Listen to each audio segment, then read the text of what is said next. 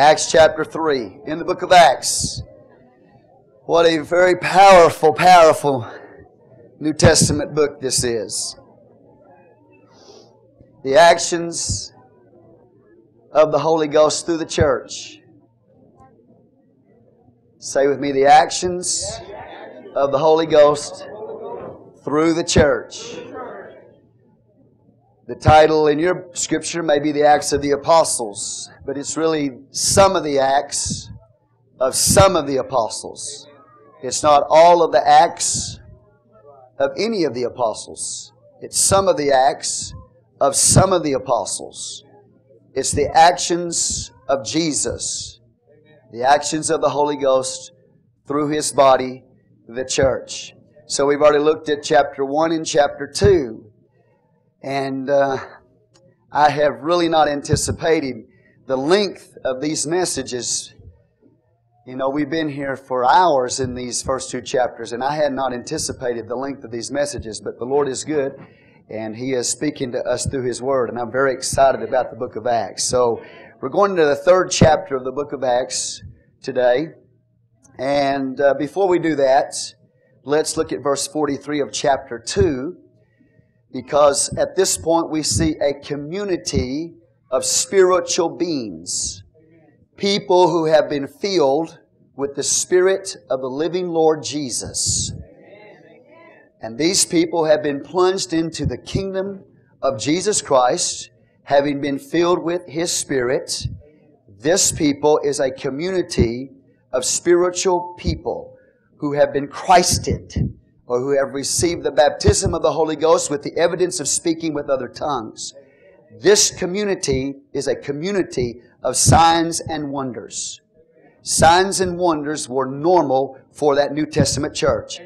Everybody please stand for the reading of the Word of the Lord. Acts chapter 3, verse 1. Now Peter and John went up together in the temple at the hour of prayer, being the 9th hour, 2:43. And fear came upon every soul, and many wonders and signs were done by who? The apostles. They were done by who? The apostles. The apostles. Let me read again, verse 43 of chapter 2. And fear came upon every soul, and many wonders and signs were done by the apostles. So who did it? The apostles or Jesus?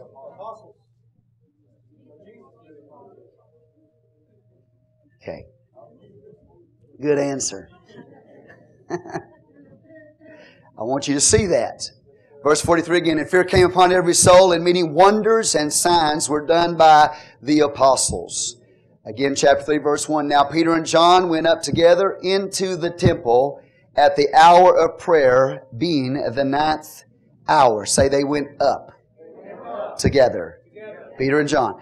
Verse 2, a certain man lame from his mother's womb was carried, whom they laid daily at the gate of the temple, which is called Beautiful, to ask alms of them that entered into the temple, who seeing Peter and John about to go into the temple, asked an alms. And Peter, fastening his eyes upon him with John, said, Look on us. And he gave heed unto them, expecting to receive something of them. Then Peter said, Silver and gold have I none, but such as I have, give I thee. In the name of Jesus Christ of Nazareth, rise up and walk. And he took him by the right hand and lifted him up, and immediately his feet and ankle bones received strength.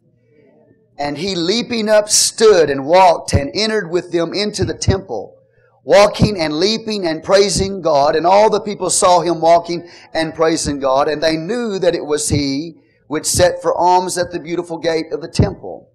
And they were all filled, or they were filled with wonder and amazement at that which had happened. Look at verse 10 again. They knew that it was he which sat for alms at the beautiful gate of the temple, and they were filled with wonder and amazement at that which had happened unto him.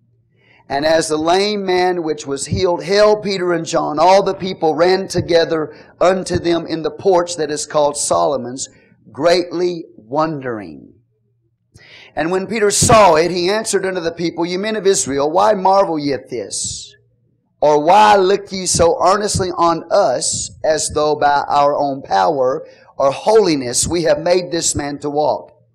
The God of Abraham and of Isaac and of Jacob, the God of our fathers, hath glorified His Son Jesus, whom you delivered up and denied Him in the presence of Pilate, when he was determined to let Him go. But ye denied the Holy One and the just, and desired a murderer to be granted unto you, and killed the Prince of Life, whom God hath raised from the dead, whereof we are witnesses. And His name, through faith in His name, hath made this man strong, whom ye see and know. Yea, the faith which is by Him hath given him this perfect soundness in the presence of you all. And now, brethren, I wot that through ignorance you did it, as did also your rulers. But those things which God before had showed by the mouth of all His prophets that Christ should suffer, He has so fulfilled. Repent ye therefore and be converted, that your sins may be blotted out, when the times of refreshing shall come from the presence of the Lord, and He shall send Jesus Christ, which before was preached unto you, whom the heaven must receive until the times of restitution of all things, which God has spoken by the mouth of all His holy prophets since the world began. For Moses truly said unto the fathers, A prophet shall the Lord your God raise up unto you of your brethren, like unto me. Him shall ye hear in all things whatsoever He shall say unto you. And it shall come to pass that every soul which will not hear that prophet shall be destroyed from among the people. Yea, and all the prophets from Samuel and those that follow after, as many as have spoken, have likewise foretold of these days. Say, of these days. Ye are the children of the prophets, and of the covenant which God made with our fathers, saying unto Abraham, And in thy seed shall all the kingdoms of the earth be blessed. Unto you first, God, having raised up His Son Jesus, sent Him to bless you, in turning away every one of you from his iniquities. Father, we give you praise and glory and honor. We thank you. We stand in awe and anticipation of what you're going to do in the midst of us this morning. Lord, we remove from our minds and our hearts all doubt and all unbelief. We stand in your presence, exercising our faith in you, your word, your name. So be glorified in everything this morning. In Jesus' name we pray. Amen. You may be seated. Amen. God is good. So at this point, the church is in full swing. Wow. Great things are happening. Signs and wonders are being done by the hands of the apostles. And we're going to witness in chapter 3 the first healing miracle of the New Testament church after it was founded or started. The first healing miracle in the New Testament church is recorded in Acts chapter 3. Say with me, the first healing miracle recorded in the book of Acts is in chapter 3. It will set the stage for persecution.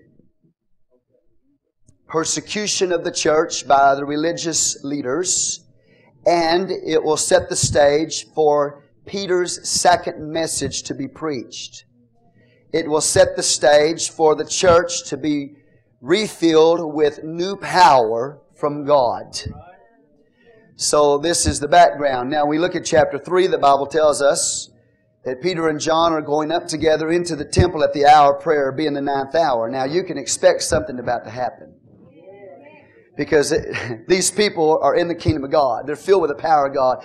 They're filled with the Spirit of God. So you know something is about to happen here. You believe that?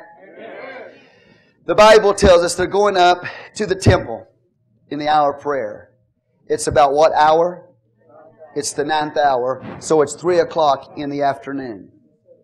That would be the time of the evening sacrifice. The first thing I want you to notice is that when they go up to the temple, they're not going up to the temple to sacrifice. They understand they are no longer under the old covenant ceremonial sacrificial system. They are a new people. It's a brand new thing that God has done. The church has been set up in the earth. They're in new covenant days. They have a new priesthood, not an old priesthood. They're under a Melchizedek priesthood. You understand? They are utterly convinced that Jesus Christ has been raised from the dead. They are utterly convinced that He has ascended up to sit on the right hand of God Almighty. They are utterly convinced that He is the King of kings and Lord of lords. They are utterly convinced that they're a part of a new nation, that they're a part of a new kingdom. They're a part of the kingdom of God. They are totally convinced of this. So when they go to the temple, they're not going there to bring a sacrifice. They know that Jesus Christ is the sacrifice in fulfillment of those types and those shadows. So the Scripture says when they go up to the temple for the hour of prayer, the ninth hour, 3 o'clock in the afternoon, the time of the evening sacrifice, they know that Jesus died at 3 o'clock in the afternoon. They don't have to bring a sacrifice to God because Jesus is their sacrifice. So the Bible says they're going up for prayer. They're not going to bring a sacrifice. They're going up for prayer. 30 minutes or about a half hour after the evening sacrifice was lifted up to God, incense would have been offered to the Lord 30 minutes after that sacrifice. And at that time, as the incense was being lifted up to God, the people would begin to pray. So they're not going up there to offer a sacrifice. They're going up there to pray. So the Bible says Peter and John are going up. Say up. When you go to the house of God or when you go to God, you're always going up. You're not going down. And it's Peter and John. Peter the doer, John the dreamer. And they're going up together. You remember, they sort of had little differences at times. You remember after the resurrection of Jesus Christ that Peter asked Jesus a question about John? He said, "What is this man going to do?" You remember that? What's he going to do? So there was a little bit of a tension going on between Peter and John in the gospel. So oftentimes you would have Peter, James, and John. Peter the doer, John the dreamer, James in the middle to break up the fight. But after the Holy Ghost is poured out, these men find within each other something of value. So now we don't have Peter, James, and John. We just have Peter and John, and they've stopped fighting because they're filled with the Holy Ghost. They're filled with the Spirit of the Lord. Amen. So Peter the doer and John the dreamer are going up to the temple in the hour of prayer, not to bring a sacrifice, but to pray to God Almighty. Amen. They are apostles of the Lord, Jesus Christ. Now, we look at them and we wonder, why would they even go up to the temple for prayer? If they are the temple of the living God, if they know that they are the temple of the living God, then why even go to that temple? Because 40 years from this time, God is going to destroy that temple. So at some point, they're going to break from that old way of doing things. But at this point, it hasn't happened yet. They haven't broken away from that old way of doing things. Of course, these are Jerusalem Jews. These are Messianic Jews. But they're still going to the temple. So, with time, we will see, as we go through the book of Acts, we will see that there will be a breaking away from that. Okay, as you go through the book of Acts and through the rest of the epistles. But why would they even go up to the temple in the hour of prayer? Why keep going to the temple? Why keep going back to your old church? You understand? Well, let me ask you that question. Why is it when some people get filled with the Holy Ghost and they get baptized in Jesus' name that they want to go back to their old church? How many of that, don't lift your hands, how many of you that happened when you got filled with the Holy Ghost and baptized in Jesus' name, you thought you could take that new wine into your old wineskin?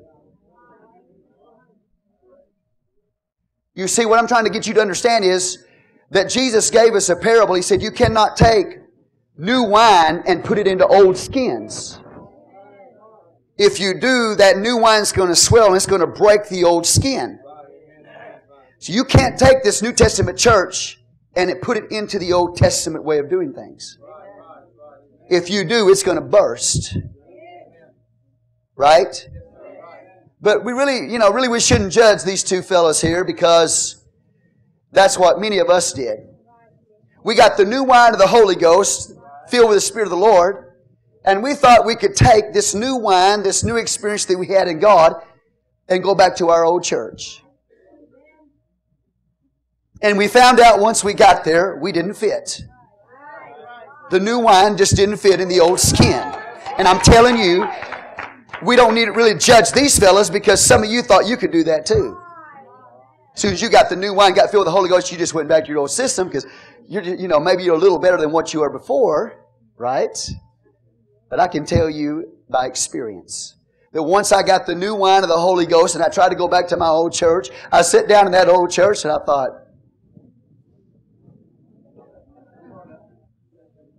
this is not where I need to be. I need to get with people of like precious faith. Because you're looking at a pastor that wasn't raised in this. So when I received the Holy Ghost, speaking in tongues and baptized in Jesus' name, I just thought, well, hey, this is great. I'll just go back to my old church. Didn't work. Tried to take new wine, put it in old skins. So I'm not going to be too hard on Peter and John going back to the temple in the hour of prayer, because we all did that maybe. At least thought about doing that. But we found out it doesn't work. And eventually they will break from, and God will make sure of it, they will break from that old system of doing things. Because God has brought in a completely new way of salvation. A completely new way of doing things. A completely new covenant. And the old is passed away. You hear what I'm telling you? The new wine has come, and you can't put that in old wineskins. If you do, it will burst, says Jesus. So 40 years or so from this time, the temple will be completely destroyed. There will be no more sacrifices lifted to God ever again in that New Testament church. You with me? Time frame. Okay? So, hallelujah. We got these two Jesus-named men, Jesus-named apostles, Jesus-named preachers, going up to the temple for the hour of prayer, 3 o'clock in the afternoon. The time when they would have been offering the evening sacrifice, already fulfilled by Jesus' death on the cross at 3 o'clock in the afternoon. And when they get there, the Bible tells us already in verse 43 that many wonders and signs are done by the apostles. Say amen. So these people are people who create wonder wherever they go. And signs and wonders follow them wherever they go. Amen? Jesus said these signs shall follow them that believe. You with me? These signs shall follow them that believe. So, the Bible says when Peter and John went up together into the temple at the hour of prayer, being the 9th hour, there was a certain man. Say, a certain man. Now, he's a beggar. But the Bible says he's a certain man because he would not have been the only beggar there that day. He would not have been, let me get my words straight, he would not have been the only beggar. So when we see this lame man here at the gate beautiful of the temple, don't get in your mind that he's the only beggar there. The Bible doesn't give us the number, but there are a number of beggars there at the temple. Because that's where the beggars went. They would carry the lame, the blind, etc. And they would go over to the temple there. So there would be probably hundreds of beggars there where this man was at. It was known as the beggar's patch. And you would see the blind leading the blind. Jesus talked about the blind leading the blind, and the blind lead the blind. They're both going to fall into the ditch. That's like the religion of our day. Blind leaders of the blind, both falling into the ditch. But his reference was something that they could identify with, because as they looked in the morning or in the afternoon, whenever it would be, they would see blind beggars following blind beggars to the beggar's patch. They would get somebody that could see to lead them to the beggar's patch. And you with me here, all right?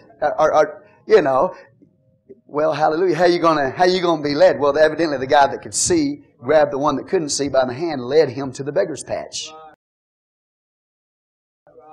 But behind that beggar, there was that blind man, was another blind man, and another blind man, and another blind man. And just a big old line of blind men, and they're all walking to the beggar's patch. Get it in your mind, just a big old line of blind men, can't see, being led to the beggar's patch so that they could beg for their way of living. So that they could get money to live on. And so this was not an uncommon thing. Hallelujah. These beggars going to this place called the beggar's patch, or the lame being carried to the temple there to ask alms of those that pass by. Okay, amen. You with me so far? And I don't know when this particular lame man, I said last week his name was Aeneas, but we don't see Aeneas till the 9th chapter. I checked this out because I always go back and make sure of what I say. But we find Aeneas in the 9th chapter. I didn't feel like I was right on that, so I went back. But anyway, this man was brought, we don't know exactly what time of the day he was brought there, morning, afternoon. But he was carried there by somebody because he could not walk on his own. And he was placed there by this beautiful gate of the temple. And there he began to beg. He began to ask alms.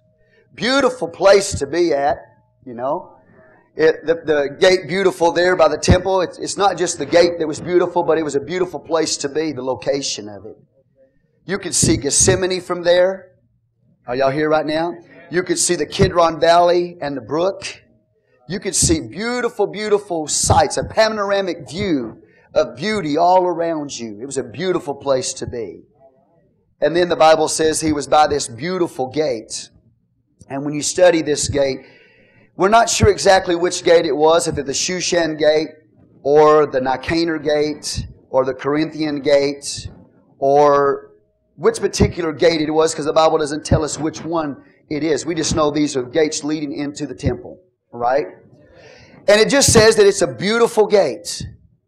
Josephus describes the gate. The gate. It's possible the gate he describes is the one that this man was beside. This beautiful gate would have been 75 feet tall and 60 feet wide. It would have took 20 men to open and close that gate. It was huge. It was a gate that was covered with Corinthian bronze.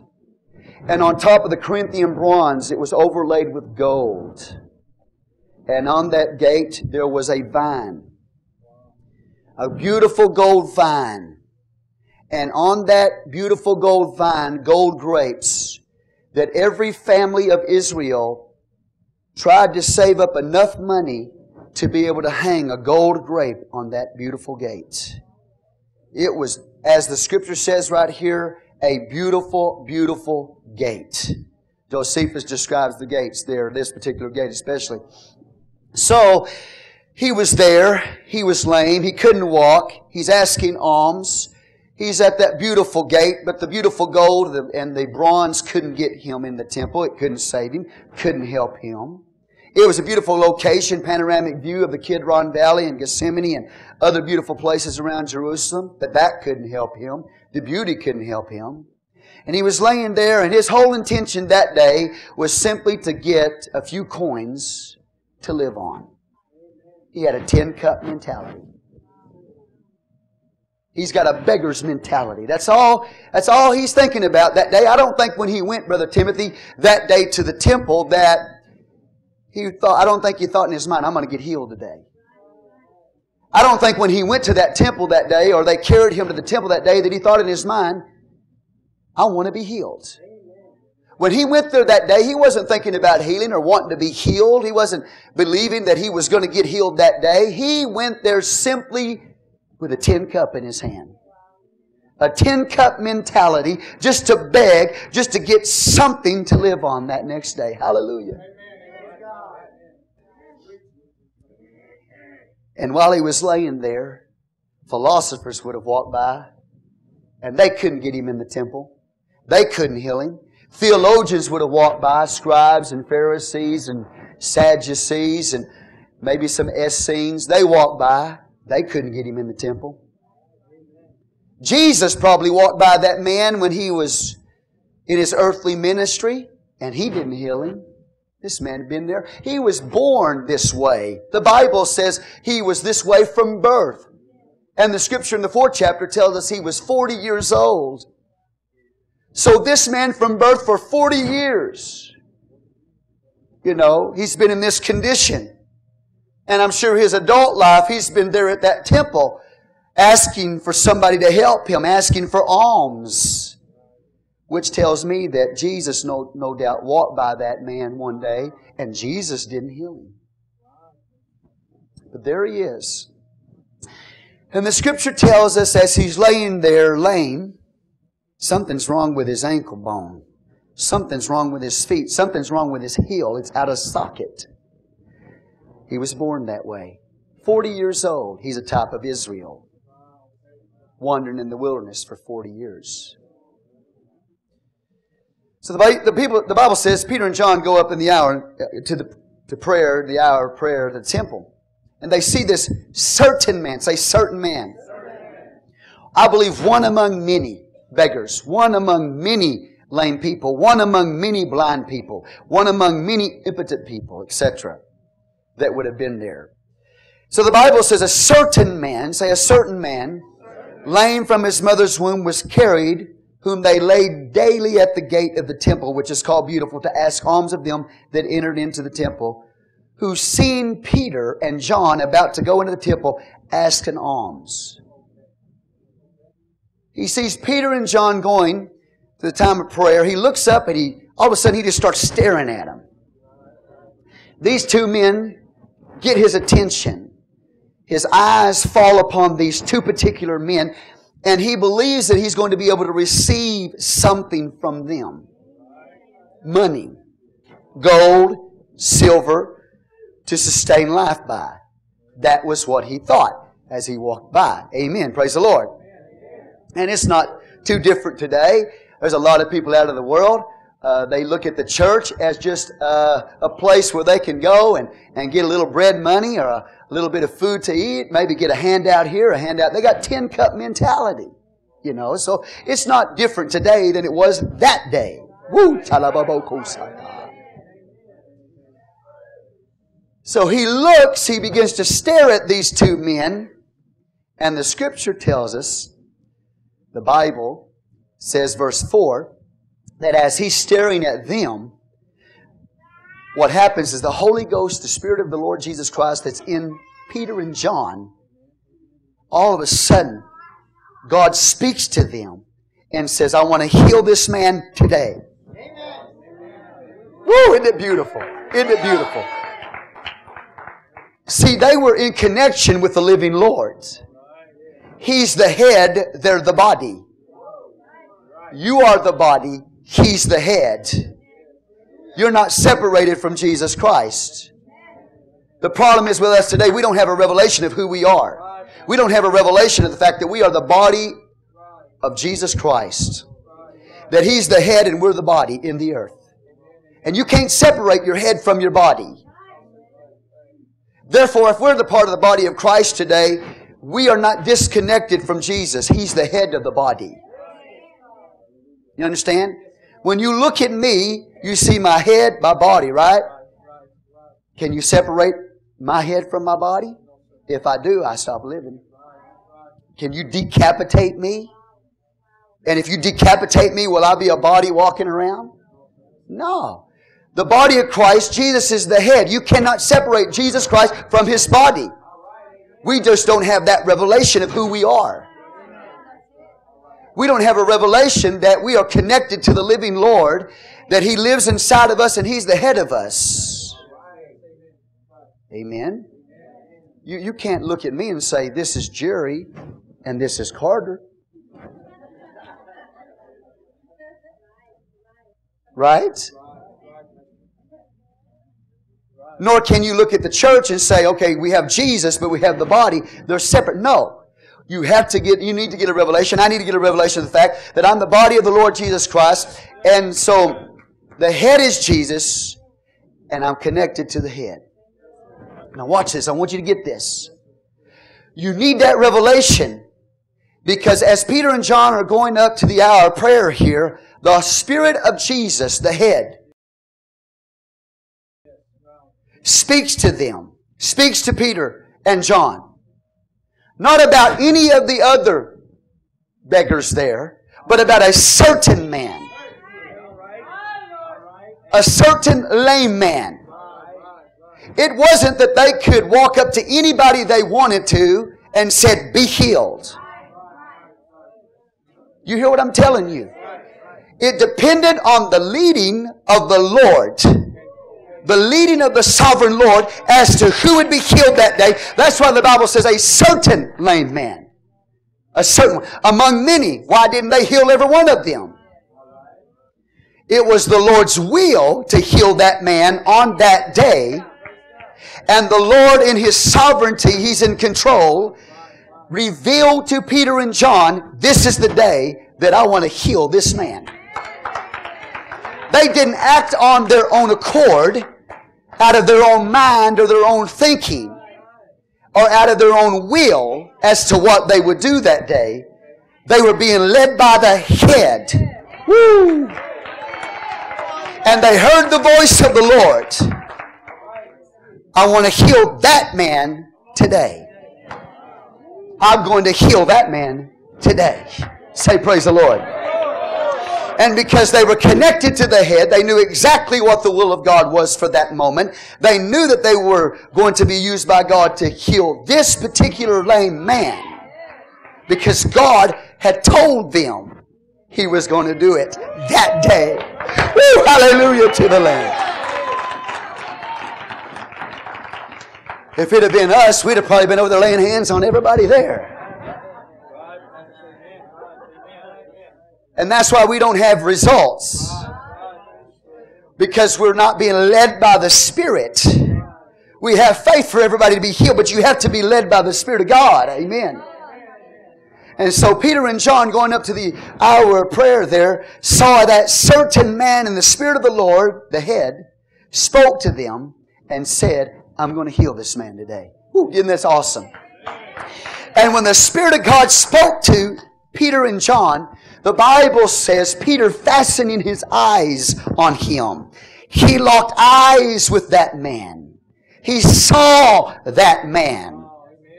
The reason why we don't have the kind of results they had is because we don't see people. I said we don't see them. We don't lock eyes with them. When I'm preaching, I lock eyes with you. You ever notice that? I lock eyes with you. I look you right in the eyeballs. Right in your baby blues. And the reason I do that is because I have to see you. Say amen. See, how many times this is a known fact. Somebody took some people into a bank, and the people went into the bank and they did their transactions with money, and the people that handle money there, you know, what's their name? Tellers, yeah. Tellers working with the money, and the people went up to the tellers and got their transactions done, you know. And then after, they asked the people, who waited on you? Which teller was it that waited on you? And nobody there could tell them who the teller was that waited on them, because they didn't see the teller. All they saw was the teller, hands going like this, money. That's what they saw. They saw the money. They saw the hands. But they didn't know the teller that waited on them, because they did not see the teller. And what I'm telling you is that when Peter saw that man, he locked eyes with him. He gazing on him. He saw that man. He didn't just, take notice of the man. He looked at him. He saw that man. And if you and I are going to be effective in the kingdom of God, we have to see people. Jesus saw people. He saw little Zacchaeus up in a tree one day. I said he saw him. Are y'all with me right now? Jesus, his whole life, the Bible talks about people that he would see. Zacchaeus and others he would see. He would lock eyes. He wouldn't just pass he would be led by the Spirit of God in him, and he would look at these people and see them as people. If you're ever going to be a soul winner, you have to become a person who sees people.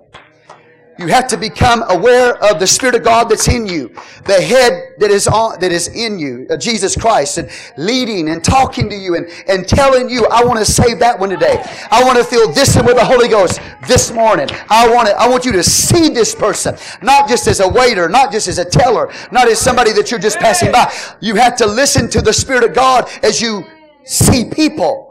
Because God wants you to see people, and when you see people, then you'll start winning them. You'll start seeing miracles breaking out all around you, but you have to see people first before the miracle can happen. And Peter locked eyes with that lame man. He saw that man. He didn't just walk by him and take notice of him. He looked at him and he saw that. So there's fixing to be a miracle take place here. The Holy Ghost has revealed to Peter and John what He wants to do for that man this day, this hour. Hallelujah. Give God praise. So Peter, fastening his eyes upon him with John, said, look on us. He said, look on us. Now, watch.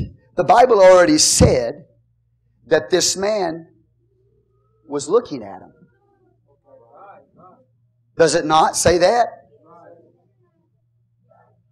The Bible tells us he went there to ask alms. Who seeing Peter and John, about to go into the temple, ask alms. So he saw Peter and John, right? And then Peter and John locked eyes with him, saw him. But then the Bible says Peter, fastening his eyes upon him with John, said, look on us. I thought he already was looking on him. You hear what I'm telling you? And then later on we'll find out. Verse 12, when Peter saw it, he answered unto the people, you men of Israel, why marvel ye at this? Or why look ye so earnestly on us? So there he says, I don't want you to look on us. But here he says to this lame man who's looking at them, and they're looking at him, he says, look on us. Are y'all with me right now? Okay. You need to get a different perspective. Because what you want is somebody to buy you some bread. You want money. You want silver and gold. Alright? But watch what Peter says. Okay, verse 5. He gave heed unto them, expecting to receive something of them. So I'm sure he's really excited. Whew. He's got Peter and John's attention, you know. And, I'm sure he's got his tin cup. He's rattling that tin cup. He's getting really excited now because he thinks, Peter and John fixing to drop a silver coin or a gold coin. A little change. Just give me a little change, you know. And he's waiting for that change to hit the bottom of that tin cup. Of course, this is not in the Bible. This is, I'm trying to get you to see. Right? And then all of a sudden, for just a moment, he's disappointed. Because Peter and John say, silver and gold have I none. They say, we don't have any change to give you today.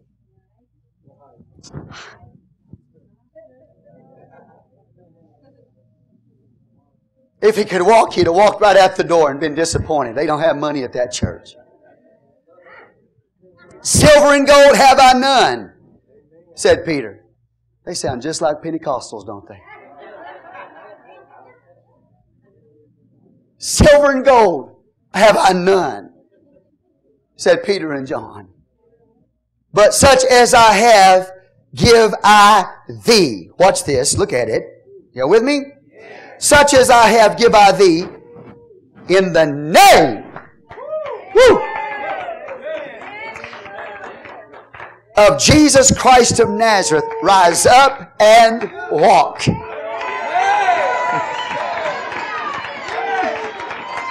This is not the first recorded miracle in the Bible, but it is the first recorded miracle of a Jesus name man healing somebody. Say praise the Lord. This is the first miracle in the Bible. You have a Jesus name apostolic preacher healing somebody. First time in the Scripture. Are y'all awake today?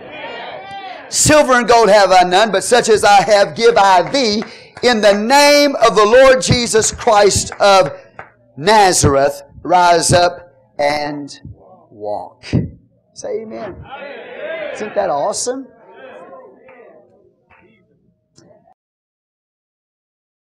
The Lord had revealed to them that He wanted to heal that man. And they knew how to get the results. God is not looking for new methods. He's looking for special men and women. Come on. He's not looking for new methods. He's looking for new men and women. He's not, you hear what I'm telling you? If we will do what they did, we will get the results that they got. You hear what I'm telling you today? God is not looking for new methods. He's looking for unique men. Peter and John were men who valued the Spirit. Are you here? That New Testament church valued the Spirit. We today value physical things. We value material things. Say amen. Come on. And I mean, and there's some things I have I'm not going to give to you. I mean, I value some things that I have. I'm not going to, you can come ask me. I'm not going to give them to you.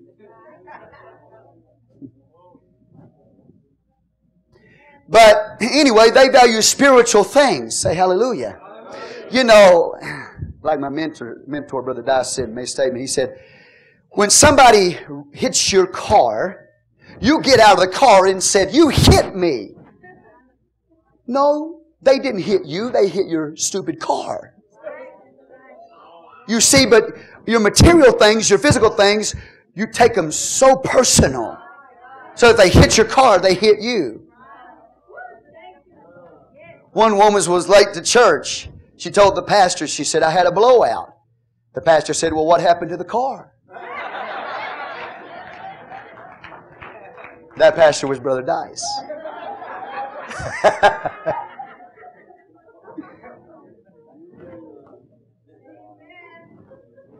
Now, there's nothing wrong with having things, but I'm just telling you that they put the value on spiritual things more than we do in America. Silver and gold have I none, they said. The Bible says the church of Laodicea was rich and increased with goods and said, I have need of nothing. He said, but you're blind, you're wretched, you're miserable, you're naked. So we might have a lot of things, but we may be blind, wretched, miserable, and naked spiritually. They said, silver and gold have I none, but such as I have, give I thee. In the name of the Lord Jesus Christ of Nazareth. Say amen. Rise up and walk. Now see, I want to preach and teach at the same time. That's hard to do. Are y'all here? So this man, wanting alms, got legs.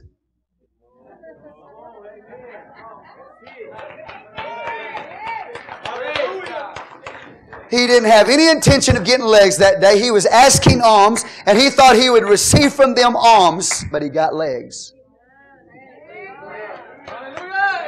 And he's going to change from a beggar's mentality. God's going to change him from having a beggar's mentality, a tin-cup mentality, to a man who has got a kingdom mentality. Say amen. Because Peter and John can walk by there and put silver and gold in his cup, but that's going to leave him there every day after that, still seeking gold and silver. But if they heal him and put him on his feet, the disabled becomes able.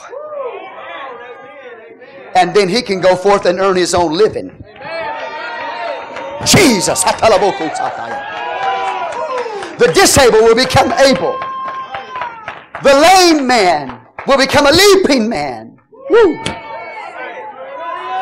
The man who's begging or asking for alms will be a man who will be filled with praise. He will be giving praise to God. See, God doesn't want you just to come into church so that you can, somebody can help you out to buy bread. God wants to give you the ability to stand on your own feet.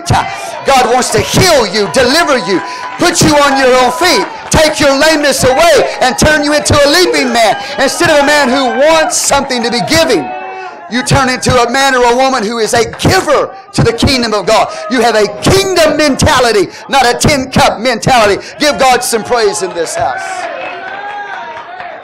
If they gave him what he wanted, he would have been there the next day and the next day until he died.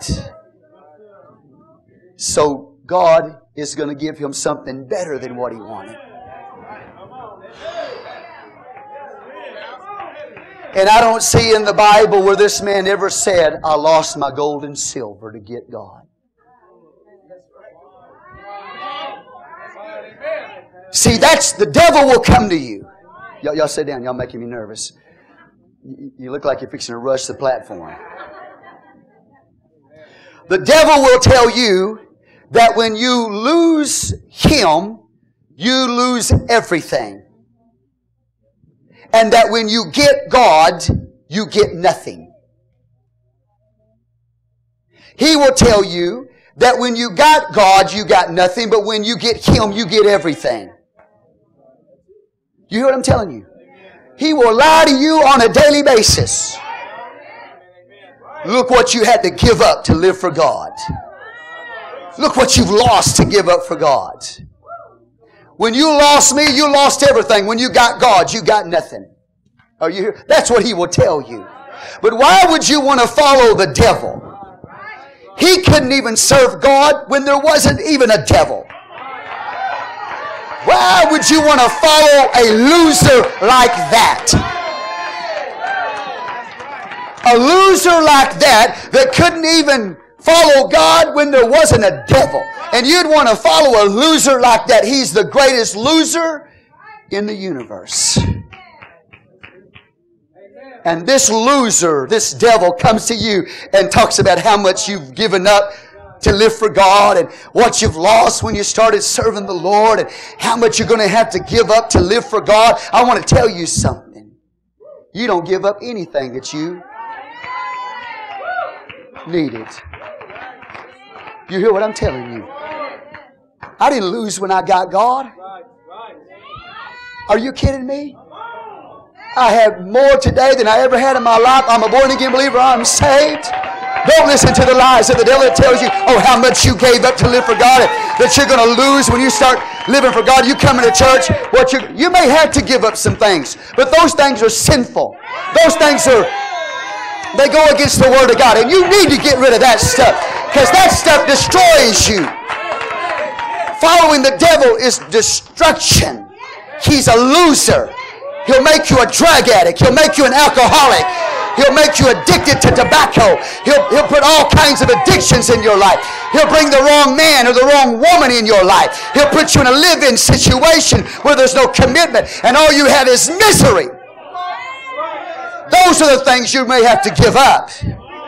But those things are sinful. Those things are destructive. God will set you free. God will heal you. God will deliver you and put you into His kingdom. Silver and gold have I none, but such as I have give I thee.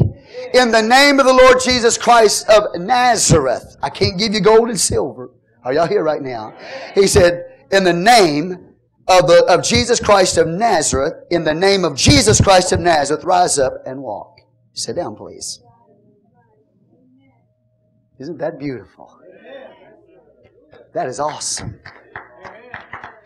See, these people, Peter and John, had a legal right to use the name of Jesus. You know why they had a legal? I know you want me to get all excited. I know you want me to hang from the chandeliers, and we don't have any. I know you want me to do all that and run, skip, jump, shout, scream at you before you really think we're having a move of God here this morning. But I'm not disconnected from the head. And nor are you. So there's power in the word I'm preaching to you, even though I may not be going crazy this morning. They had the legal right to use the name of Jesus. What do you mean, Pastor, the legal right? Because in Acts chapter 2, they had been baptized into the name of Jesus. They had the name invoked over them. The name of Jesus, I said. Not the titles Father, Son, Holy Ghost. They had the name of the Lord Jesus Christ spoken over them in baptism. And when they did, that literally means they had the name invoked or spoken over them. It wasn't in the authority of, it was in the name of Jesus Christ. Some preacher today will tell you when they were baptized, they're just saying it was in the authority of the name of Jesus. No, it was in the name of Jesus. They had the name of Jesus invoked or spoken over them in baptism. They entered into the name of Jesus. And when they entered into the name of Jesus, having the name of Jesus spoken over them in Acts chapter 2 and verse 38, now they have the legal right to use the name of Jesus because they are Jesus' name apostles. And they are connected to the head. You're connected to the head. You are the body of Christ. And you have a legal right, and I have a legal right to use the name of Jesus. Because I have been called by the name of Jesus. Oh, hallelujah to the Lamb. You will see in the book of Acts some men trying to cast a devil out in the name of Jesus. And that man jumped on them, ripped their clothes off their body, tore them up. Because they didn't have the legal right to use the name of Jesus. Because they weren't baptized in the name of Jesus. So the devil jumped on top, said, Jesus I know, etc. But I don't know who you are, said the devil's in them. Because they didn't have the legal right to use the name of Jesus. But these disciples and you have the legal right to use the name of Jesus because you have entered into the name of Jesus. You have had the name of Jesus invoked over you, so you got the legal right to use the name of Jesus. And this is the first New Testament miracle. Hallelujah. The first time that in the name of Jesus is performing a miracle in the New Testament church. The first time. And the first time a Jesus named man is speaking the name of Jesus to impart healing. He had a legal right to do it. And when he did, he knew it wasn't a theory. And he knew the name wasn't a magic formula. And he knew it wasn't just a doctrine that he had. He knew that when he said the name of Jesus, that the name of Jesus is himself. Y'all hear what I'm telling you? The name of Jesus is Jesus. You hear what I'm telling you today? Jesus is his name. And his name is himself. Are y'all with me right now? Even Old Testament Jews understood that the name of the Lord is God. And that God is his name. So that when they spoke the name of Jesus, it wasn't a theory, it wasn't a doctrine, it wasn't a magic formula. Jesus was in his name. He is his name. So when they looked at that man and they said, in the name of Jesus of Nazareth, rise up and walk. They didn't give a theory to the man. They didn't give a doctrine to the man. They didn't give a magic formula to the man. They spoke in the name of Jesus. And when they did, the presence of Jesus began to flow through that man's muscles and bones. The presence of Jesus is in the name of Jesus. And when they spoke the name of Jesus, the power of Jesus began to flow through his bones and through his muscles. I don't have a theory. I don't have a doctrine, just a doctrine. I don't have a magic formula when I use the name of Jesus to baptize or I pray for the sick or we speak to the sick and tell them they're healed in Jesus' name. That's not a formula. That's not magic. That's not a theory. That's not just a doctrine. That's Jesus himself. Jesus himself is in the name of Jesus. The name of Jesus is himself, and himself is the name of Jesus. You got to get what I'm telling you today. And they knew that. These are Jesus' named men. They got the legal right to use the name of Jesus. And they know that he is his name and his name is himself. Give the Lord praise. And they know they have, well, what is happening here, they have the power of attorney. And you want to get some heavy stuff. Talk to Sister Pearl today after church. She's a legal-minded woman, and she can tell you what the power of attorney all means. I don't know all that, what all that means, but I do know this, that the power of attorney is when somebody gives you the power, come on, to use their name. Are y'all with me? Now watch this. The power of attorney have been given to the church to use His name. You have the legal right to use His name. Listen to what I'm telling you. Now, this physical Jesus is not there, but Jesus in the Spirit is there. So the power of attorney is the Spirit of Jesus present, but the absence of the physical Jesus. You have the ability to use His name to promote transactions on His behalf. And you don't do it according to what you think ought to happen. It is always based on the will of the one who gave you the power of attorney. You have to do what their will is in relationship to that decision. Say amen. So these men, when they walked, had the power of attorney. They could use the name of Jesus, and Jesus would be behind His name. Are y'all with me right now? But they had to do His will, not their own mind. They couldn't just choose what they wanted to do. It had to be God telling them what to do. And they could use this name in any dimension, heaven or earth, because Jesus said, all power is given to me in heaven and in earth.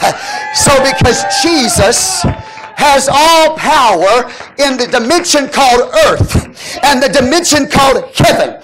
In fact, He has all authority over every dimension that there is. So that the name of Jesus can be used in any dimension, in the heavens or in the earth. Because He has authority or power over every dimension. So now Jesus has given the church the power of attorney to use His name. You have the legal right to use His name. And what are the limitations of it?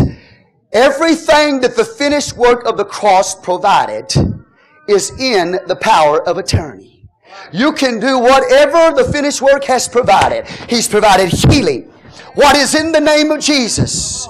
Healing. The name of Jesus is a healing name. The name of Jesus is a saving name. The name of Jesus is the only name. The name of Jesus is a dreadful name. Come on, somebody. Whatever the finished work has provided, you can pray in the name of Jesus for it to happen.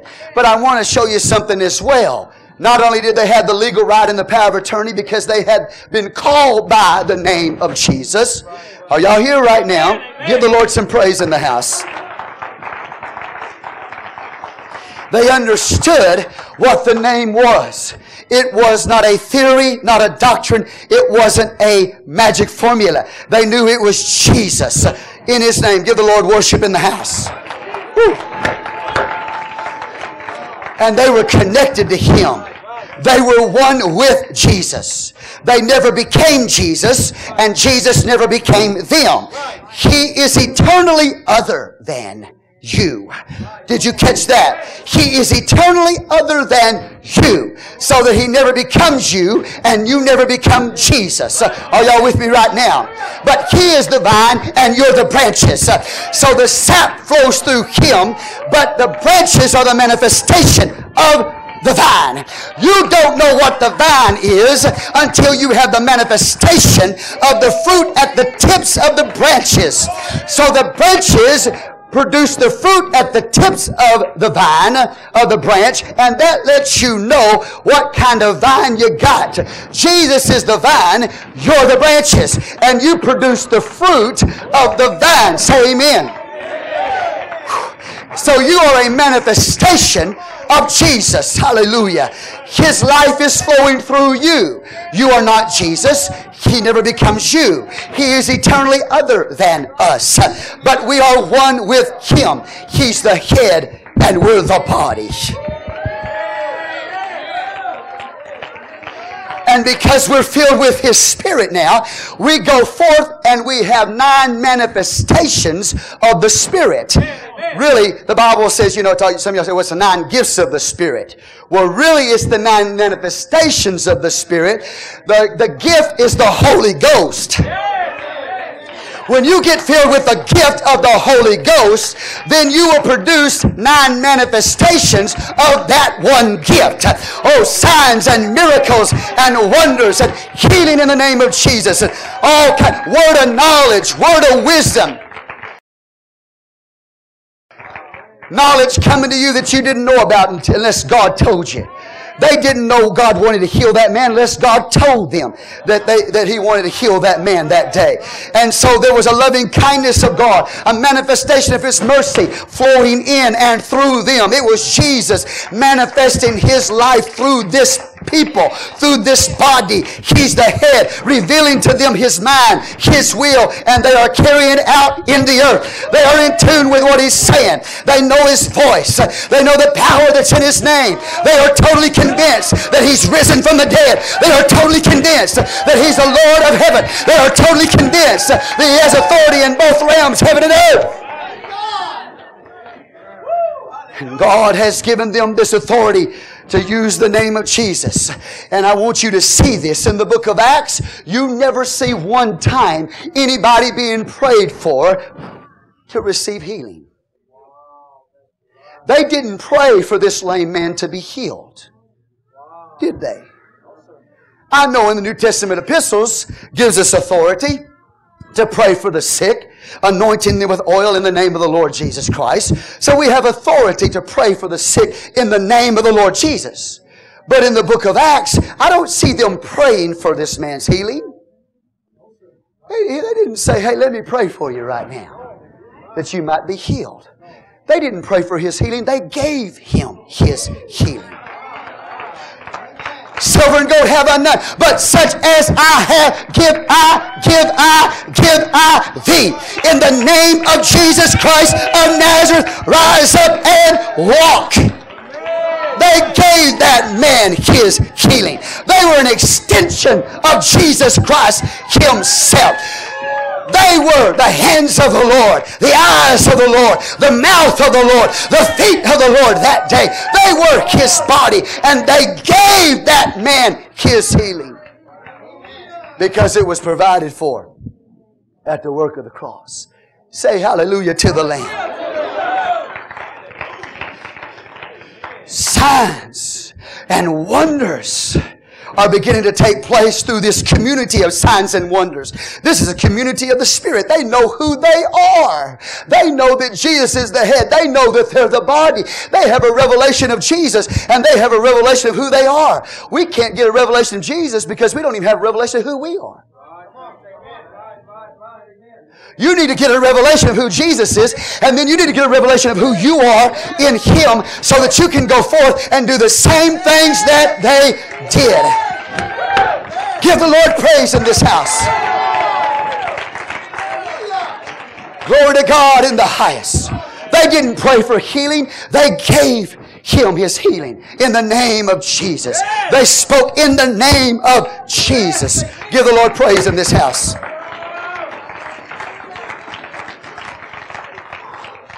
Now listen, you talk about a wonder. The Bible says the people that saw it were in amazement. They were wondering. What is a wonder? A wonder is something to make your eyes pop out. They knew this man right here. They knew that he was lame, and all of a sudden he's going to be healed, rise up and walk. And the Bible said they were full of amazement and wonder. A wonder is something to make your eyes pop out, something you can't explain. It's something that's so different from what you would normally see in the earth. It's something unique. It's something different. It's heaven invading into earth. It's eternity invading into time. It's the kingdom of God. It's Jesus manifesting Himself in the earth. Oh, hallelujah. In the name of Jesus, touch every person in this house that are lame. They can't get up. They can't walk. They can't move with God. God, touch every one of them. Touch every one of them.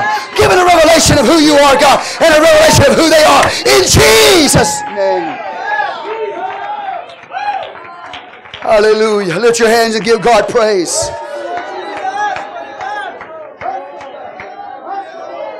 When they saw that, there was nothing in the earth that they could go to explain what they had just seen. Philosophers couldn't get that man in the temple.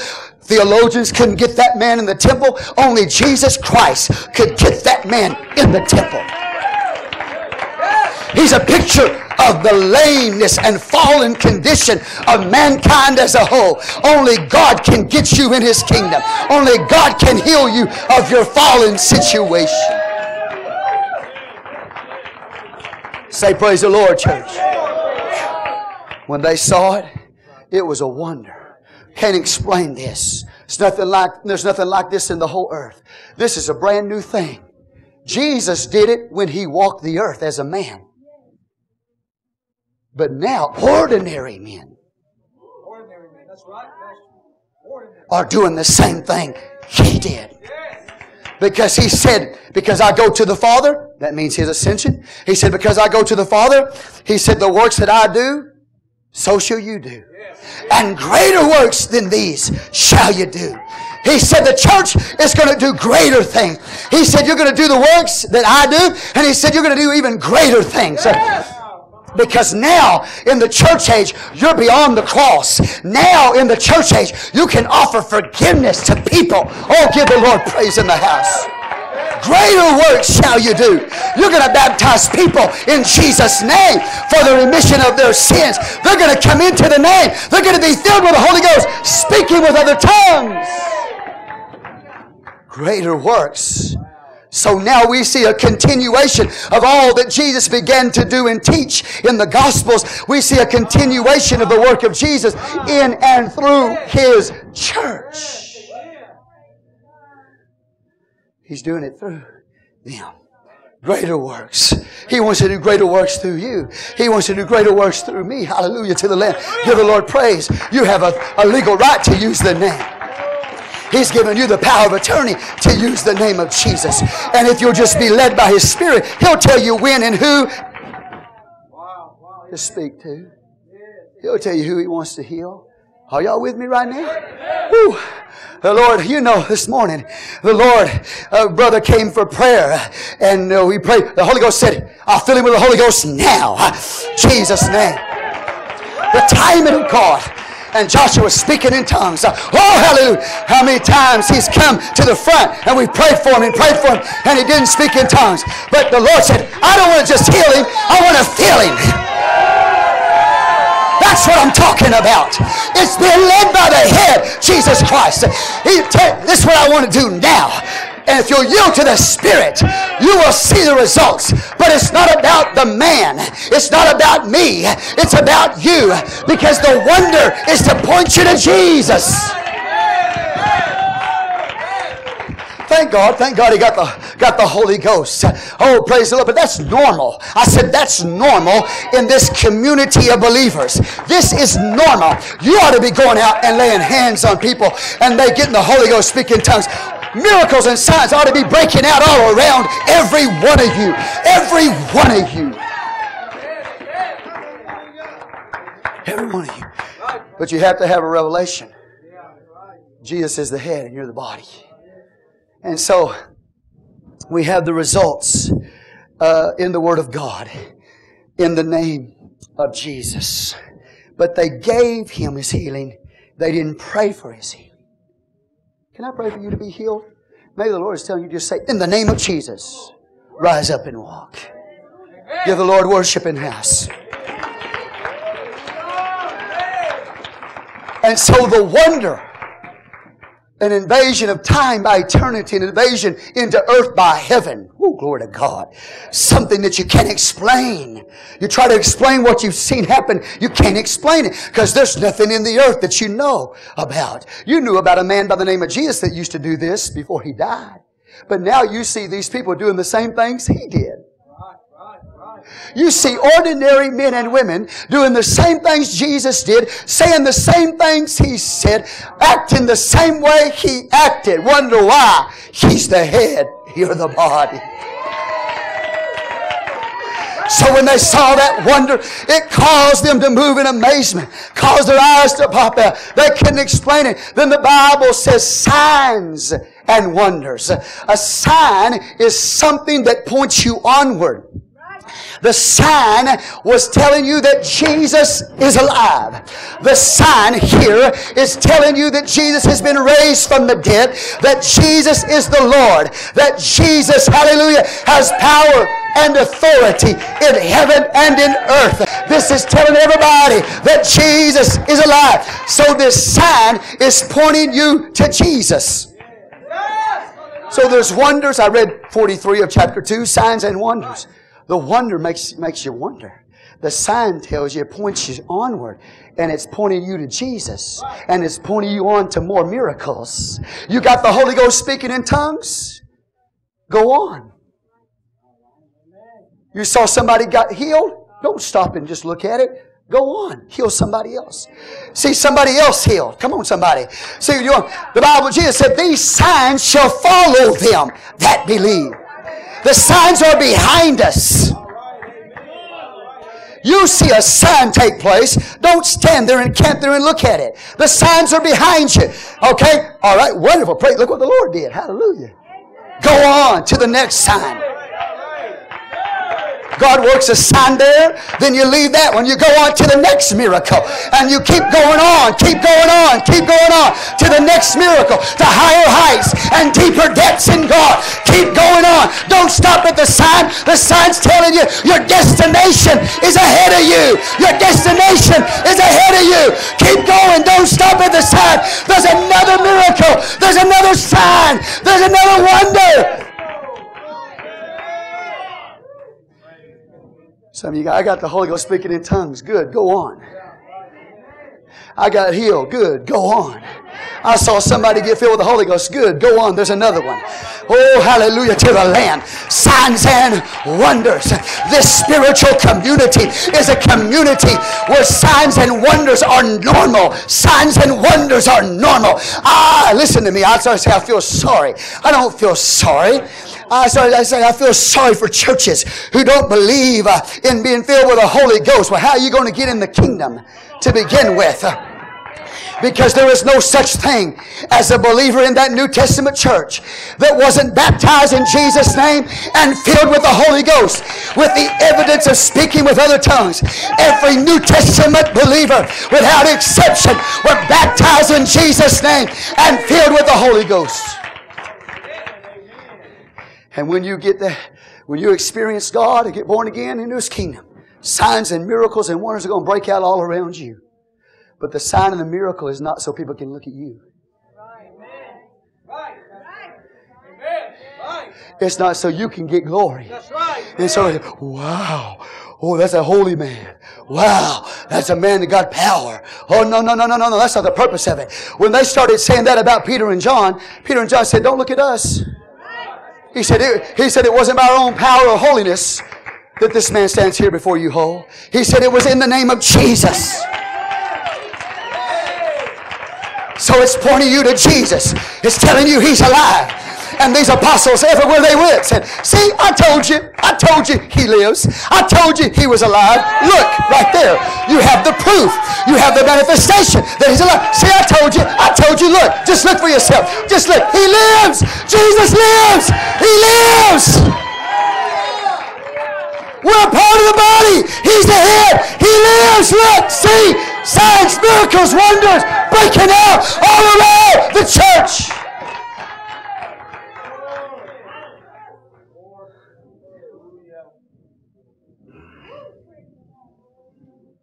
Feels good, doesn't it? Feels good. What did the devil see on Pentecost? What did the devil see when he saw these men and these women going forth out into this world? Ordinary men and women. The body of Jesus Christ. Oh, Jesus did it when He was alive. Yeah, miracle signs. But now we got ordinary men healing. We got ordinary men seeing signs and miracles. We're ordinary people just like you. People just like you. You, just like you. Every one of you here, just like you. Ordinary men and women. Jesus' name, men and women. Being used by God. The Spirit of Jesus flowing in and through you. You're the body of Christ. Oh, no wonder the devil about had a breakdown. When they hung Jesus on the cross, He in hell liked to laugh himself to death. After Jesus rose from the dead, He liked to cry himself to death. On the day of Pentecost, He had a nervous breakdown. Because He doesn't just have one Jesus on one street corner.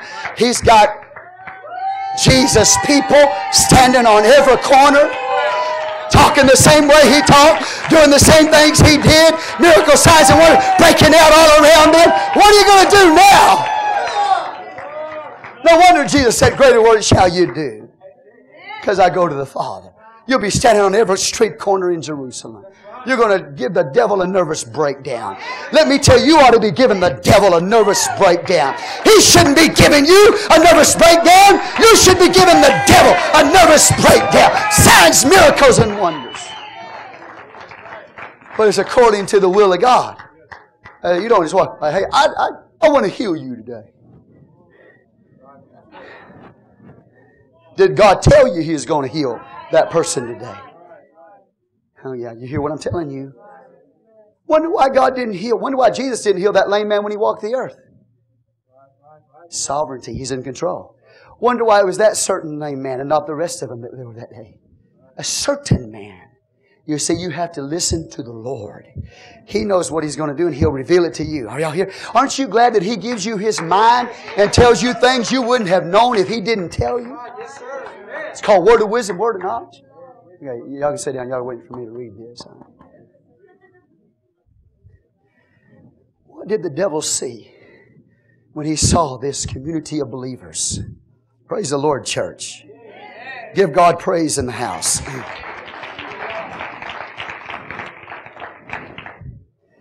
Jesus paralyzed the death-dealing authority of Satan. He took captivity captive. He defeated the host of hell as our substitute. In the upper room, he's off on his theology. It happened in the temple. But anyway, you know. In the upper room, Satan witnessed the results. You know, I preached it to you a couple weeks ago. I got the Holy Ghost in the temple, not in the upper room. He saw men and women recreated. This is what the devil saw. He saw them receive eternal life. He saw their sins remitted, blotted out as though they had never been. He saw the power and energy of the Holy Spirit in men. He became aware of the fact that the new creation people are His masters. He realized that these men and women had the authority to use the name of Jesus. These men and women in the upper room, temple, would be able to perform the same kind of miracles that Jesus had in His earth walk.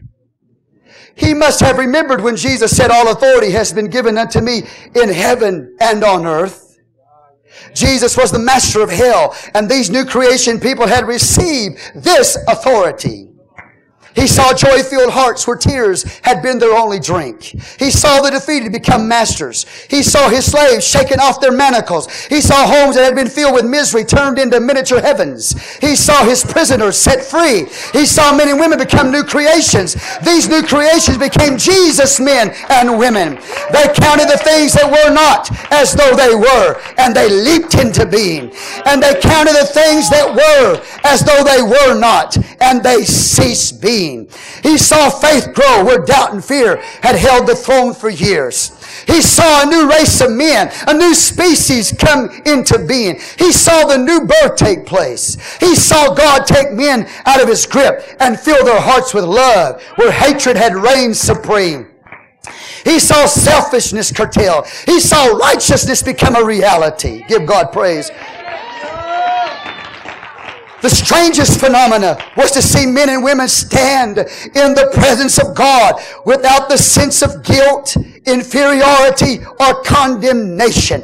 This shook the very foundation of hell. Give the Lord praise in the house. A new language was spoken in this new creation family. A language permeated with love words. He saw men reign as kings in this new realm of life. He saw this new kind of love gain mastery over men. Satan slew Jesus to annihilate him. Instead of that, his death and resurrection gave birth to this new creation family. Hallelujah to the Lamb. They multiplied so rapidly that he realized he must destroy them before they destroyed him. Yeah. Oh, God is good. I said, God is good. Every time he destroyed a Christian, he gave birth to another. He feared God's word on the lips of this new creation men more than anything he had ever faced. He must destroy the word. Wherever they were permitted to preach in that name, it gave birth to Jesus men and women. During the 700 years known as the Dark Ages, Satan had smothered the Word. Luther gave birth to it again. In many countries today, the Word has apparently been stamped out. However, it still remains in the hearts of some men and women. Satan saw that these Jesus men and women fed on the Word. And in doing so, they became more and more like their Master. That's what the devil saw.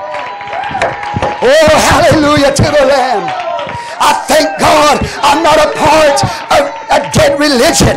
I thank God that I'm not just a church person. I thank God that I'm in the church of the living God. Signs, miracles, and wonders breaking out all over the place. Now the Bible says, let me keep going here. He took him by the right hand and lifted him up. And immediately his feet and ankle bones received strength. Are you with me? Immediately his feet, the word literally means his heel. His heel. Something was wrong with his heel, the heel part of his foot. The Bible then mentions the ankle bones. Something was wrong with the ankle bones and the heel. Evidently, there was a situation that was out of socket. Maybe this man didn't even have ankle bones. Maybe he didn't even have ankles. Say praise the Lord. But whatever the case, silver and gold have I none, but such as I have give I thee. In the name of Jesus Christ of Nazareth, rise up and walk, they said. Oh, I feel this power. I feel this Holy Ghost. I feel what I'm preaching. I don't just preach what I'm preaching. I believe what I'm preaching.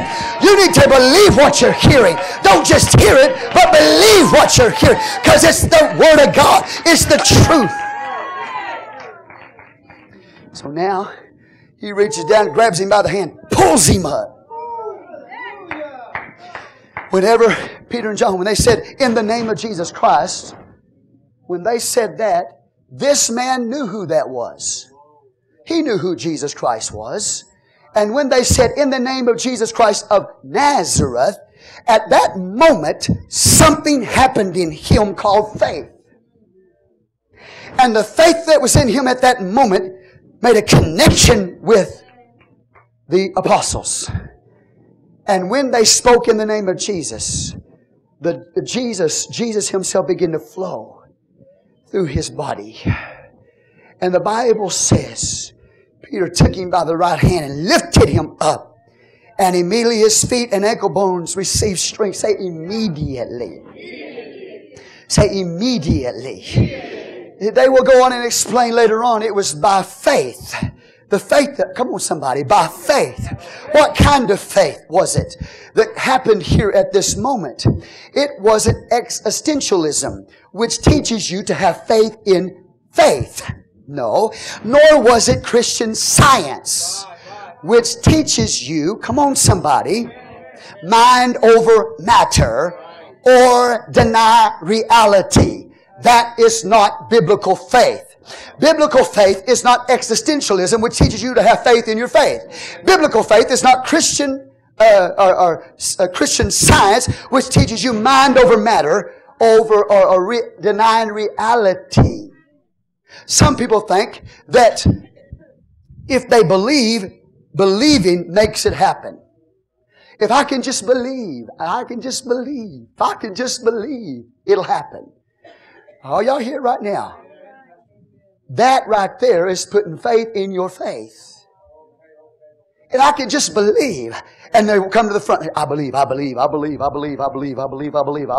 And they think because they say, I believe, that they're making it happen. No, it happens because it is. In God, it is a reality. Faith is not faith in your faith. Faith is not, denying reality. It's not mind over matter. Faith is always a response to an object. In this case, faith is a response to Jesus Christ. So I don't come up here and say, I believe, and make it happen. It happened because it happened, I believe. Because it happened, it's already a reality. I believe. I put my faith in the object, Jesus Christ, and that's reality, and I experience it. You understand? Don't be an existentialist. Put faith in your faith. Or a Christian scientist, Christian scientist that teaches you to deny reality. Or mind over matter. That's not God. Faith is simply, I'm responding to Jesus and His Word. And I give Him praise because it's already done by His finished work. I'm not making it happen by my believing. I believe that He's already provided it in His finished work. In Jesus' name, rise up and walk. The Bible says immediately his feet and ankle bones received strength. A lot of times we'll say, well, the person that came for prayer, they just didn't have faith, and we put it all on the poor sick person. Not looking at me like that. I'm going to lock eyes with you, honey. Poor devil.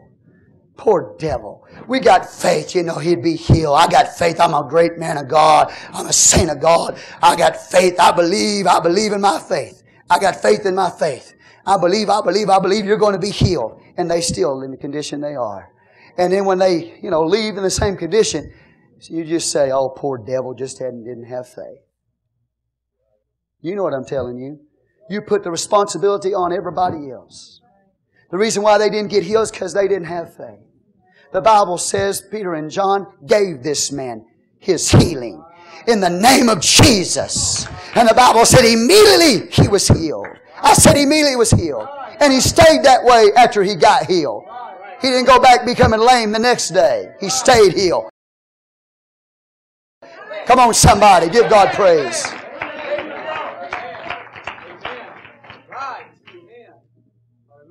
You know I'm telling you the truth.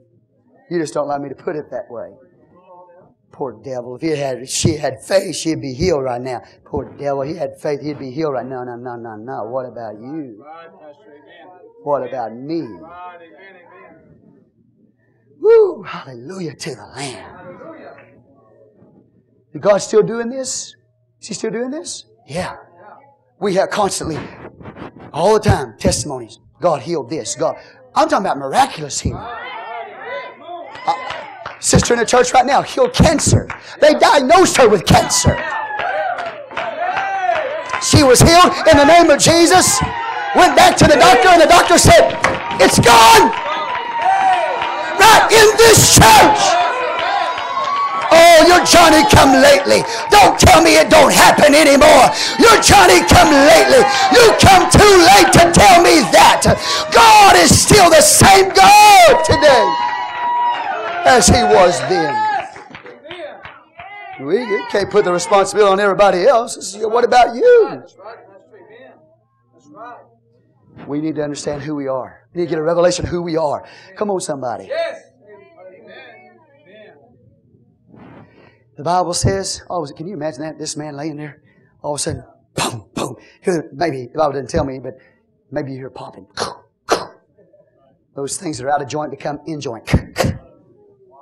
Power of God, power of Jesus Christ flowing through him. Not another God. Not another God. But the God of Abraham, Isaac, and Jacob, Peter will say. The God of Abraham, Isaac, and Jacob, he will say. This is not a new God. This is not another God. This is Jesus Christ himself. He's the true God of Abraham, Isaac, and Jacob. He's the same God of Abraham, Isaac, and Jacob. He's the one. He's glorified his Son, Jesus Christ. Isn't God good? I said, isn't God good? I said, isn't God good? He's good all the time. I said, he's good all the time. There ought to be miracles and signs and wonders breaking out all around you. This is a community of signs, miracles, and wonders. This is a community of spirit beings connected to Jesus Christ. This man gets healed. It's called a healing. It's called a miracle. It's a miracle of healing. First miracle of healing done in the name of Jesus in the New Testament church. The Bible says it's going to create persecution for the church. And also going to create an opportunity for Peter to preach, give God praise in the house. And also an opportunity for the church to walk in more power. More power. More power. He leaping up stood and walked and entered with them into the temple. Theology couldn't get him in there. Philosophy couldn't get him in there. This impotent system called religion couldn't get him in there. Religion had walked by that man for 40 years. Scribes and Pharisees and Sadducees. Religion walked by him for 40 years. And that religious system that was dead and impotent could not get that man in that temple. But now this new community of believers baptized in Jesus' name and filled with the Holy Ghost in the name of Jesus Christ of Nazareth. This new community of believers, this seed of God is now the ones is getting this man in the temple. I'm telling you, that's the way religion is today. Religion can't get you in the temple. Religion can't heal you. But a new relationship with Jesus Christ, a new birth will get you into that temple. Jesus will get you into that kingdom. This religion was impotent. It was dead. There was no power in it. I'm not talking about the church. I'm talking about the religion of the day. How about you? Do you and I got the power of God in us? Do we understand who we are? Do we understand who Jesus is? Are we fully convinced and utterly convinced about He's risen from the dead, He's alive, and I'm in the body of Christ? And He's going to do a miracle right here. No, it won't be you doing it. It'll be, in a sense, it will be you. Oh, you're looking at me now like I'm in false doctrine.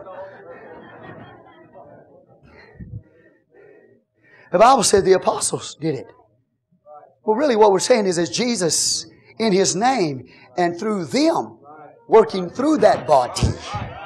You understand what I'm telling you? But you're so connected to Him that you really can't say. When you look at the person and you look at the miracle, you can't separate the two. You can't really say Jesus did it alone. And you can't say the person did it alone. You with me today? Because when you become one with Jesus Christ, you are so in oneness with Him. According to Colossians, you are one with Him that people can't even tell who did it, you or Him. But we're always going to point to Him, of course, because we know it wasn't by our holiness or by our power that we know that. Come on, somebody. I'm talking about the body of Christ. Oh, it's better than you're acting. I correct you in Jesus' name. Maybe, just maybe, today this is inspiring us but condemning us at the same time. Oh, give the Lord praise. I love you too. Hallelujah. I said, I love you too. That was out of socket, is now in socket. This man for 40 years, a type of Israel, in the wilderness, wandering in the wilderness. The 11th chapter tells you that. It tells you he was 40 years old. He's a type of Israel. He's a type of old Israel. Hallelujah. Old Israel wandering in the wilderness.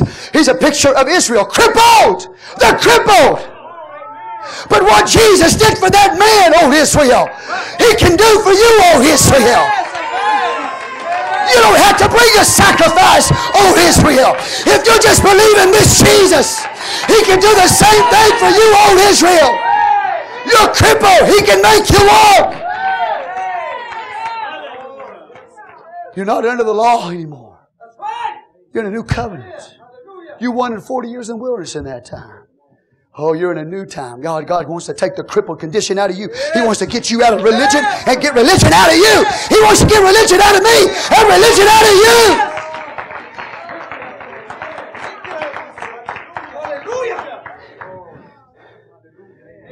Okay, let's go back to this. Why did they do what they do? These apostles.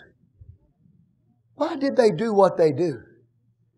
Because of who they were. You hear what I'm telling you? They were part of the body of Christ. So they did what they did because of who they were. And they knew who they were. And they knew who Jesus was. And there was no doubt in their mind. They didn't say, I think God's going to heal you. I think God's going to cause you to walk. He didn't say, I think. They said, in the name of Jesus of Nazareth, rise up and walk. There was no doubt because they had heard the Word of God to them. God told them what He was going to do. And so they looked there and they locked eyes with Him and said, in the name of Jesus Christ of Nazareth, rise up and walk. They didn't say, I think you will. They said, rise up and walk. Grabbed him by the hand, pulled him up. Come on. Come on. You need to take this for you. You need to believe this for you. You need to believe this for you. You're a part of the same body.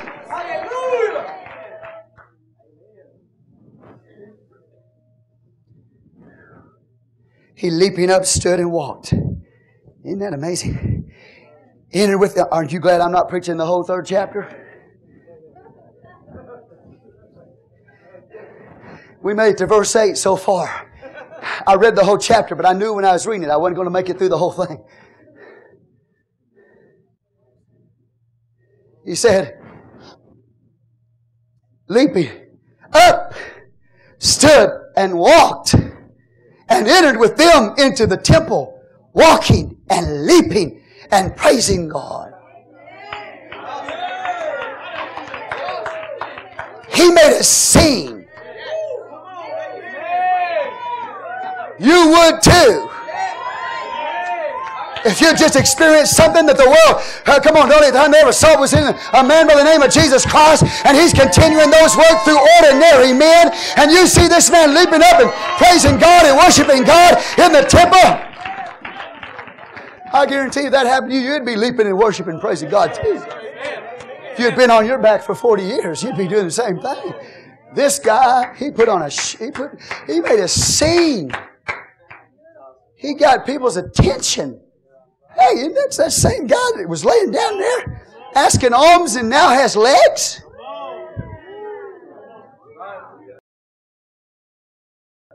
How did this happen? Standing there with their eyes popping out. Can't explain it with their words. Don't know how in the world this could happen like this. Oh, and I'm going to tell you, he wasn't quiet about it at all. He was leaping and jumping and praising God, worshiping God in the temple. Maybe if you would, be healed of your lameness, you can leap and worship and walk in that. Get full of God. Get excited about God. Leap and praise God. Worship God. Maybe if you would be a miracle, maybe a miracle would break out around you. But we got to heal you of your lameness. We got to get you moving with God.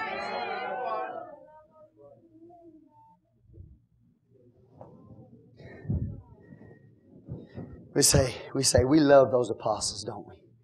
We say we love Peter and John. Yeah, we love them. No, we want to be like them. We want to be like them. You hear what I'm telling you? Say, oh, I love them. No, you want to be like them. In some cases, you don't even really like those apostles. You don't really like them because they make us examine ourselves and say, why did it happen in our? So in a sense, we don't like them. We say we love them. We don't even like them. We just want to be like them. But what I'm telling you right now, hallelujah to the Lamb, is that you are the body of Christ. If you had a revelation that He's the head and you're connected to Him, then you would go forth and see the same thing happen. Just get a revelation. Give the Lord praise in the house. So, anyway, Leaping and praising God. Leaping and praising God. Just like Isaiah 35 said. Look at it. Look at what it says in Isaiah 35. Hallelujah. Praise the Lord. I'm going to preach as long as the Lord wants me to. Isaiah 35, the prophet said this. He said, when the Messiah comes, when Jesus comes, He said, this is what you can expect when He comes. Mighty God, I praise You. He said, verse 1, the wilderness and the solitary place shall be glad for them, and the desert shall rejoice and blossom as the rose. It shall blossom abundantly and rejoice even with joy, singing. The glory of Lebanon shall be given unto it, the excellency of Carmel and Sharon. They shall see the glory of the Lord and the excellency of our God. Strengthen you the weak hands and confirm the feeble knees. Say to them that are of fearful heart, be strong, fear not. Behold, your God will come with vengeance, even God with a recompense. He will come and save you. Then the eyes of the blind shall be opened, and the ears of the deaf shall be unstopped. Then shall the lame man leap as a hart, and the tongue of the dumb shall sing. For in the wilderness shall waters break out and streams in the desert. The lame man's going to leap as the hart. The tongue of the dumb will sing. Come on. He said, this is what you can expect when the Messiah comes. You're going to see the lame man leaping as a hart. That's a fulfillment of the Scripture. Jesus has come. Messiah has come. The signs are pointing to you. It's pointing to the prophecies being fulfilled.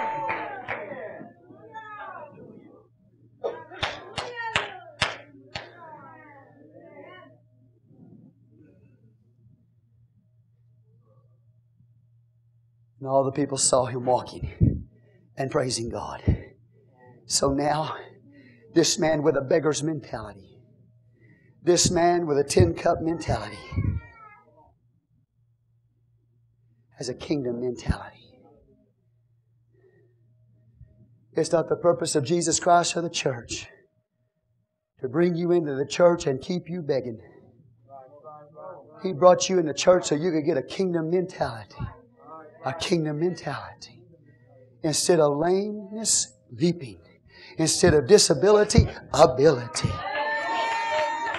Instead of just putting a little change in your tin cup, He gave you the ability to walk out and make your own living. Make your own living. Make your own living. Hallelujah. That's what Christianity does. It doesn't come to facilitate you in irresponsibility. It doesn't come to facilitate you to give you a handout, to keep you in that begging mentality. It comes to change your life.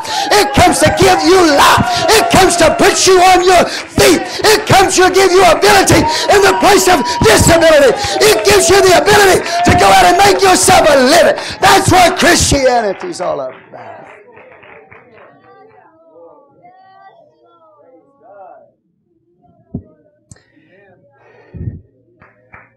Instead of lameness, leaping.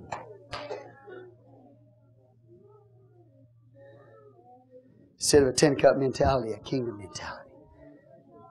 Instead of asking for alms, but giving Him praise.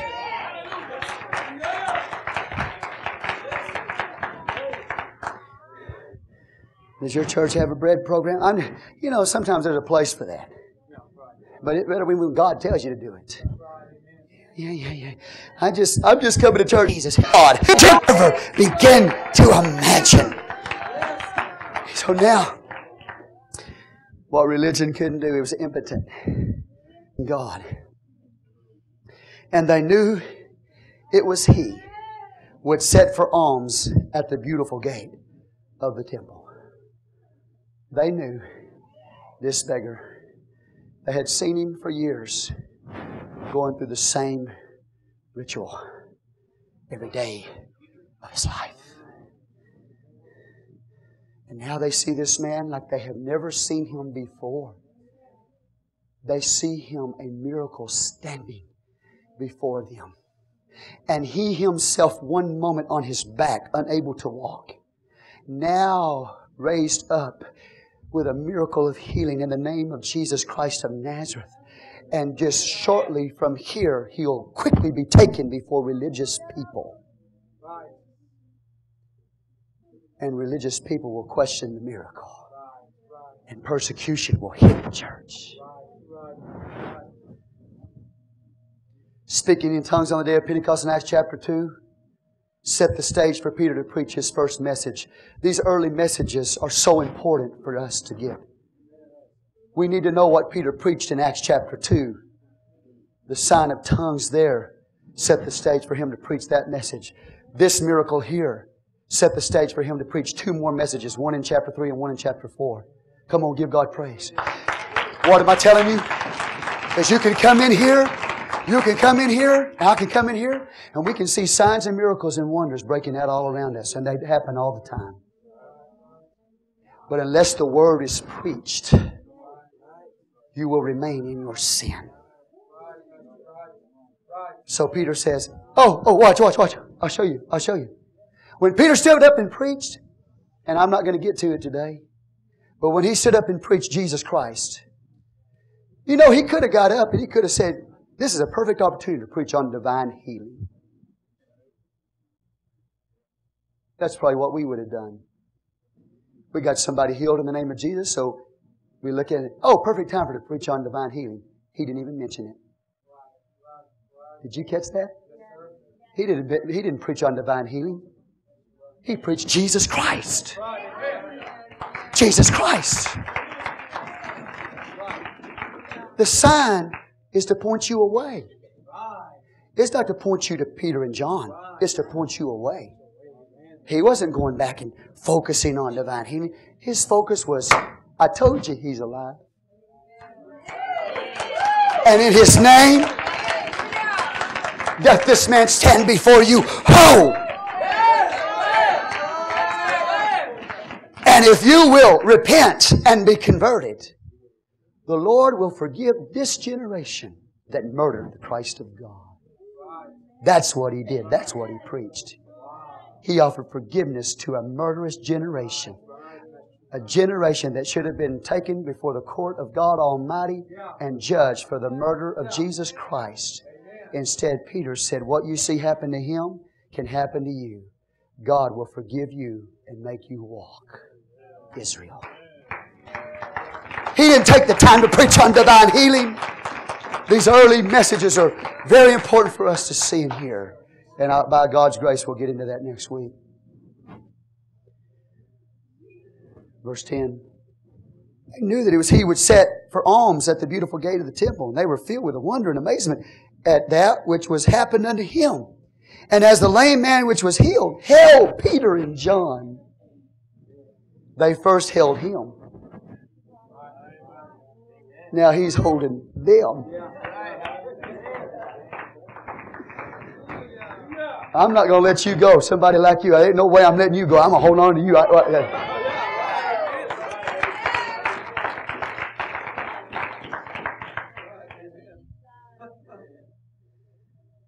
Wow.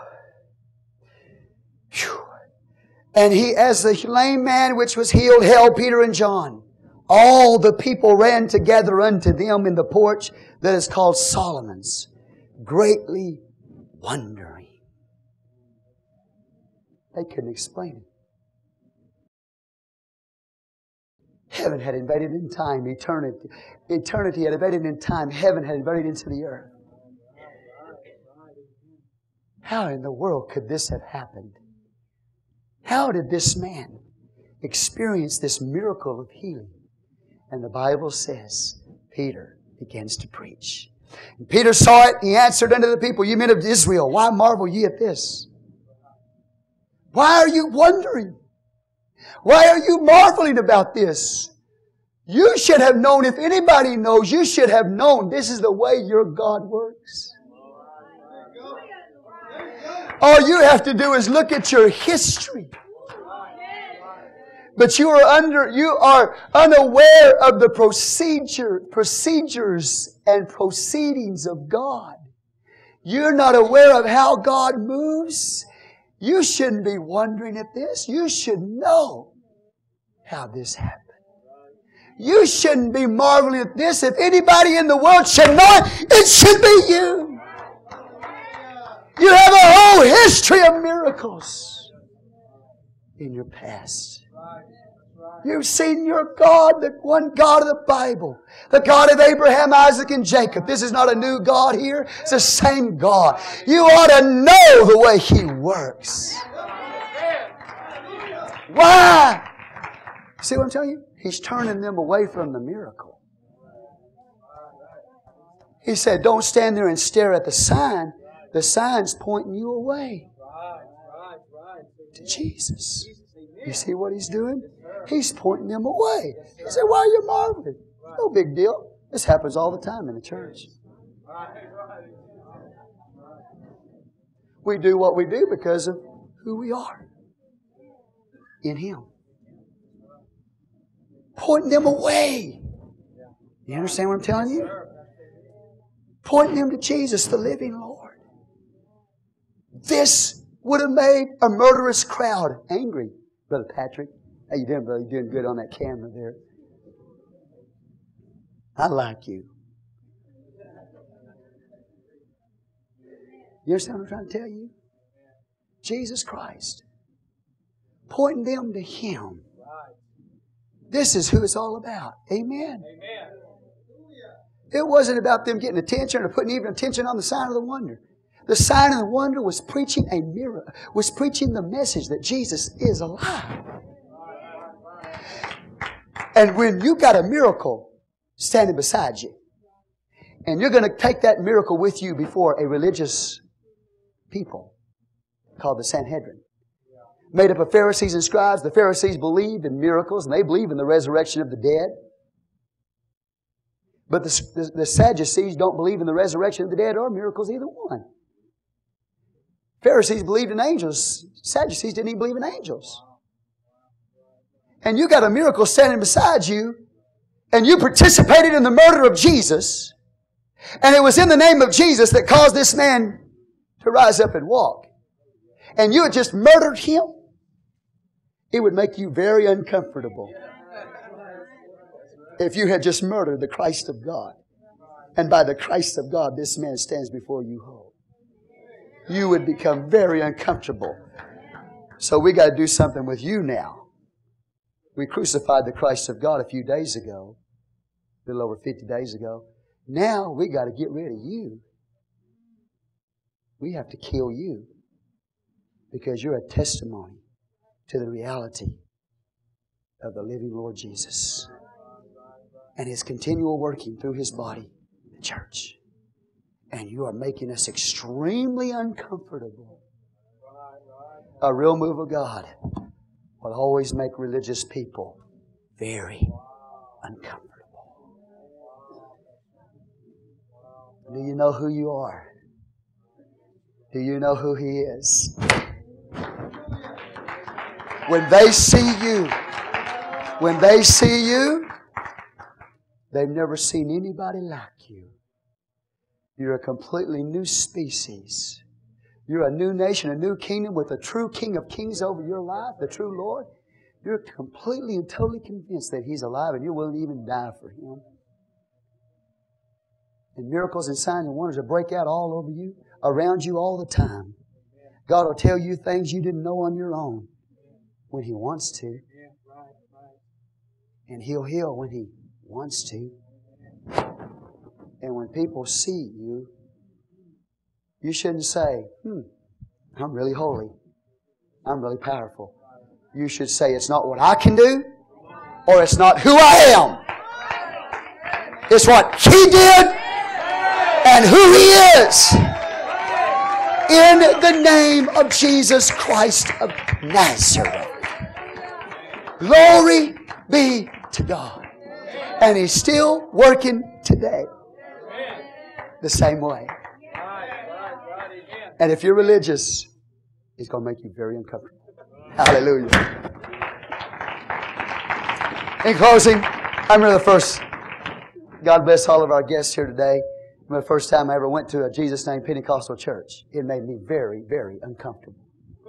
Oh, very, very uncomfortable. Very uncomfortable. Me and my religious self. Walking in there, going to critique everything they're doing. Try to critique speaking in tongues. Critique their worship. Critique their preaching. Just criticize. That's why I went to criticize, to find wrong and fault. Guess what happened to me? I is one now. Hallelujah. And the whole time I was there sitting on that pew, I was very uncomfortable. Thank God. Aren't you glad now? Aren't you glad you're a part of the family of God? Aren't you glad you're a part of the kingdom of God? That you're baptized in Jesus' name and filled with the Holy Ghost. And you have the power of attorney and the legal right to use His name. Don't be intimidated. Don't be ashamed. Go forth. It won't be you that does it anyway. You can't heal, I can. It'll be God through you. And when they see it happen, they won't be able to separate the two. Amen. Aren't you excited? I love you. I love you. By God's grace, I'll get to preach on what Peter preached last in chapter 3 next Sunday.